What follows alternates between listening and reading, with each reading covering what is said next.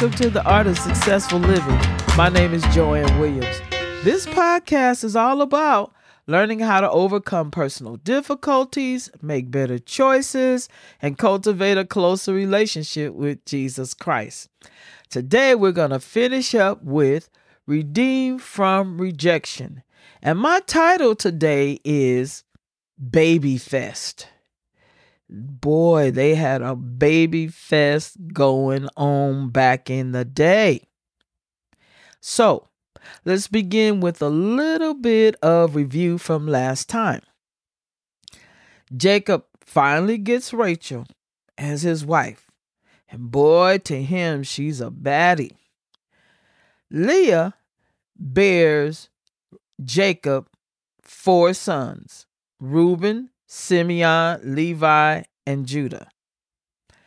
Last time I mentioned my first point was that God sees you. Just like his eye is on the sparrow, his eye is on you. He knows your situation. He cares for you. Secondly, praise shifts the focus from what you don't have to what you do have. Praising God informs the enemy, that old devil, that his weapons will not work against you. Now we come to the conclusion of this story. It is a soap opera for real. The Bible continues this story with more mind-blowing drama. Drama on top of drama. It was that Rachel saw that she was not bearing any children for Jacob, and she became jealous of her sister Leah. Then she blames Jacob, and he lets her know that it's not up to him, it's up to God. So now she does the Sarah thing. Remember earlier in Genesis, when Sarah, who was Abraham's wife, and she was barren and couldn't get pregnant, she gave Abraham her maid to have a child by. And you know what kind of drama that led to? Well, this time, Rachel does the same thing. This sister wife gives him, Jacob, her maid, Bilhah, as a concubine to have sex with so that she can bear children for her. Through her maid, she's saying, I can have a family. You know, Jacob is all in favor of that. He already got 2 women. You gonna add a 3rd one to the group? Oh yeah, bring it on. Okay. So now, when she gives him her maid, Bilhah gets pregnant and bore him a son.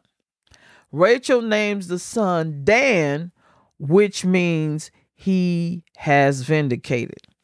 That means that she's clear of any blame or suspicion, or that she's justified because now, he has vindicated her. Rachel's servant Bilhah, because Jacob, he tapped that again. She conceived again and bore Jacob a 2nd son. And Rachel said, I have had a great struggle with my sister and I have won. So you can see the family drama going on between the 2 sisters. So she named this 2nd son Naphtali, which means my struggle.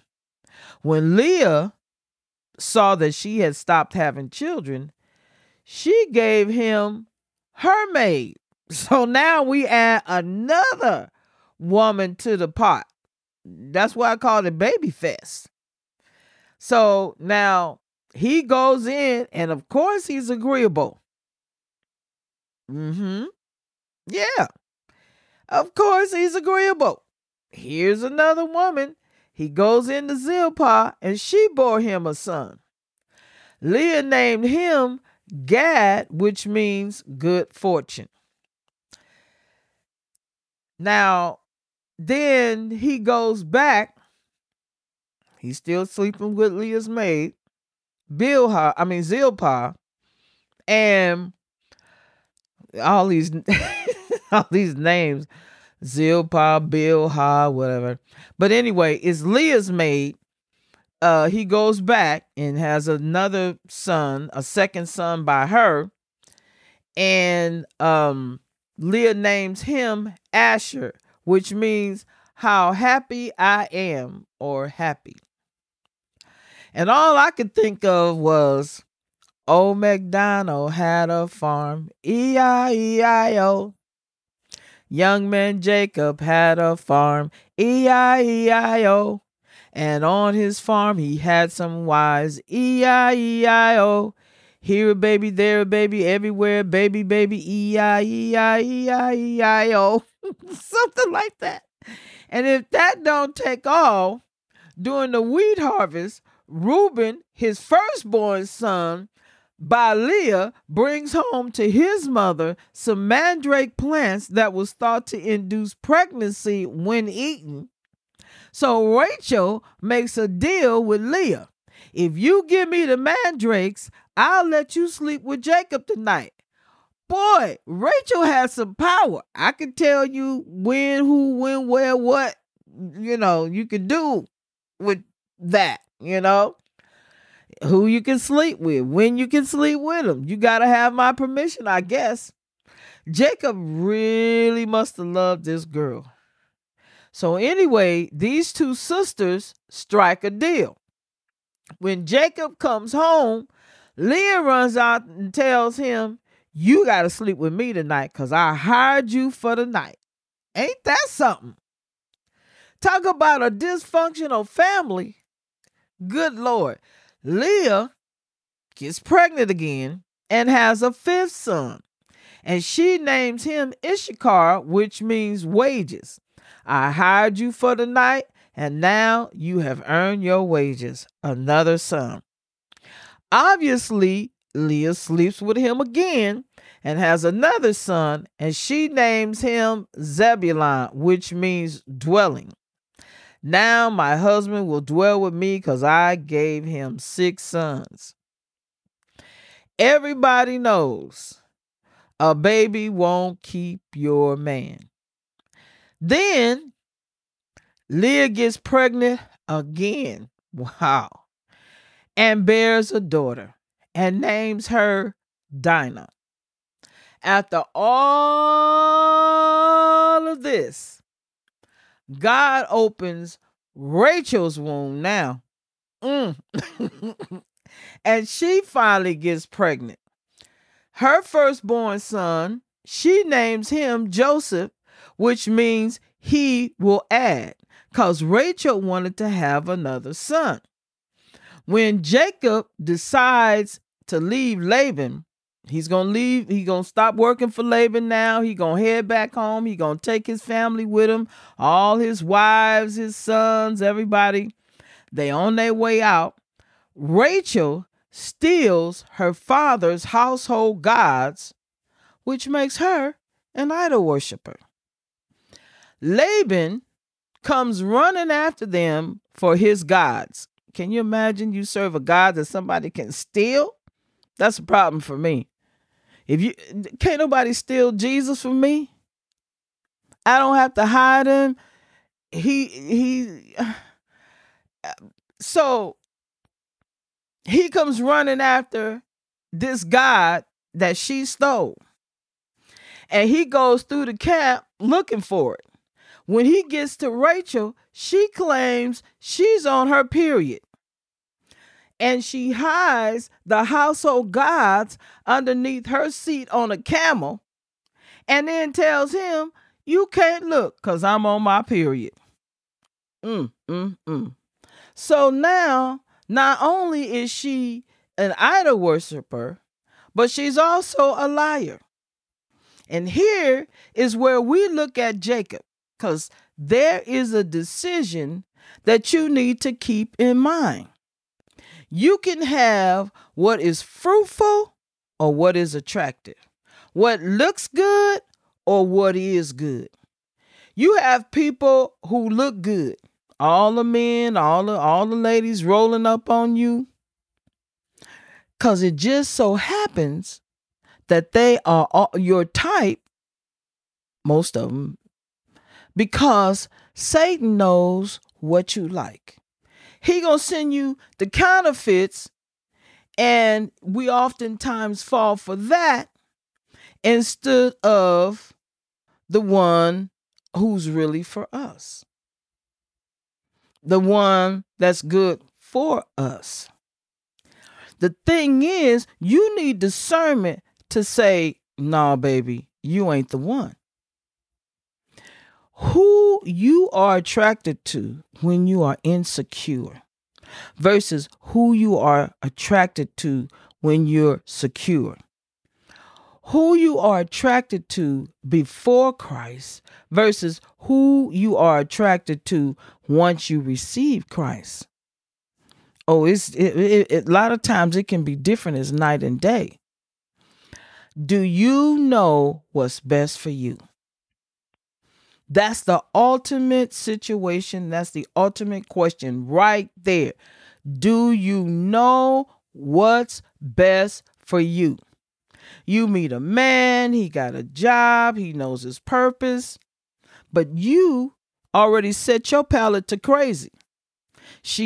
You meet a woman and she's kind, she keeps her house clean, she can cook, she has a peaceful spirit, but you love crazy nay. Do you know what's best for you? That's all I'm saying. That's all I'm asking. That's the question I'm asking. Do you know what's best for you? Well, let's come to the conclusion of this story, because I think it's enough drama for us all. Genesis chapter 49 verses 29 through 30 gives us the conclusion. Jacob is about to die, and the Bible tells us this little tiny detail, which is such a big deal because it spells it all out in the end.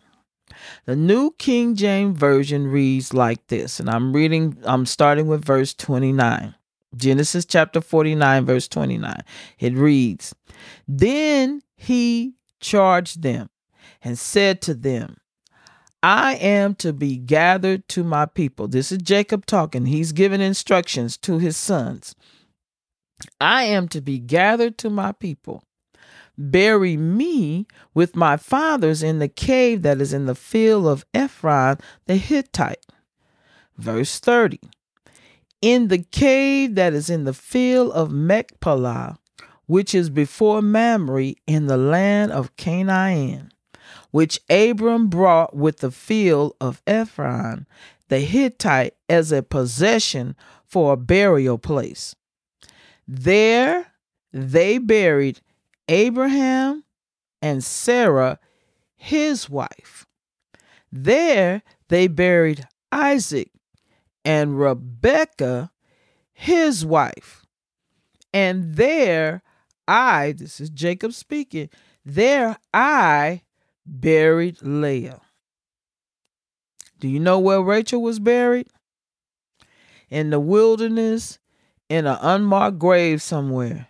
And she died first, long before Leah. Leah ended up buried next to her husband. Without Leah, there would be no tribe of Levi. The lineage of Levi became the tribe of the priesthood. Every priest in Jewish history was to come out of the tribe of Levi, Leah's son, including Moses and Aaron. And every legitimate king after the reign of Saul came out of Judah, Leah's son.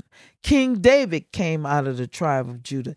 King Solomon came out of the tribe of Judah, Leah's son. Jesus, our Savior, our Lord, the Lion of the tribe of Judah, came from the lineage of Judah, Leah's son.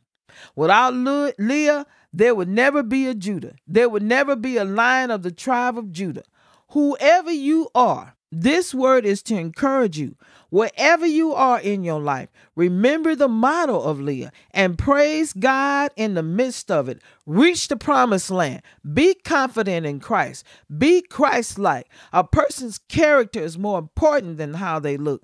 God saw Leah. God blessed Leah. God loved Leah. God remembered Leah, and he's ready, willing, and able to do the same for you. How do we overcome rejection?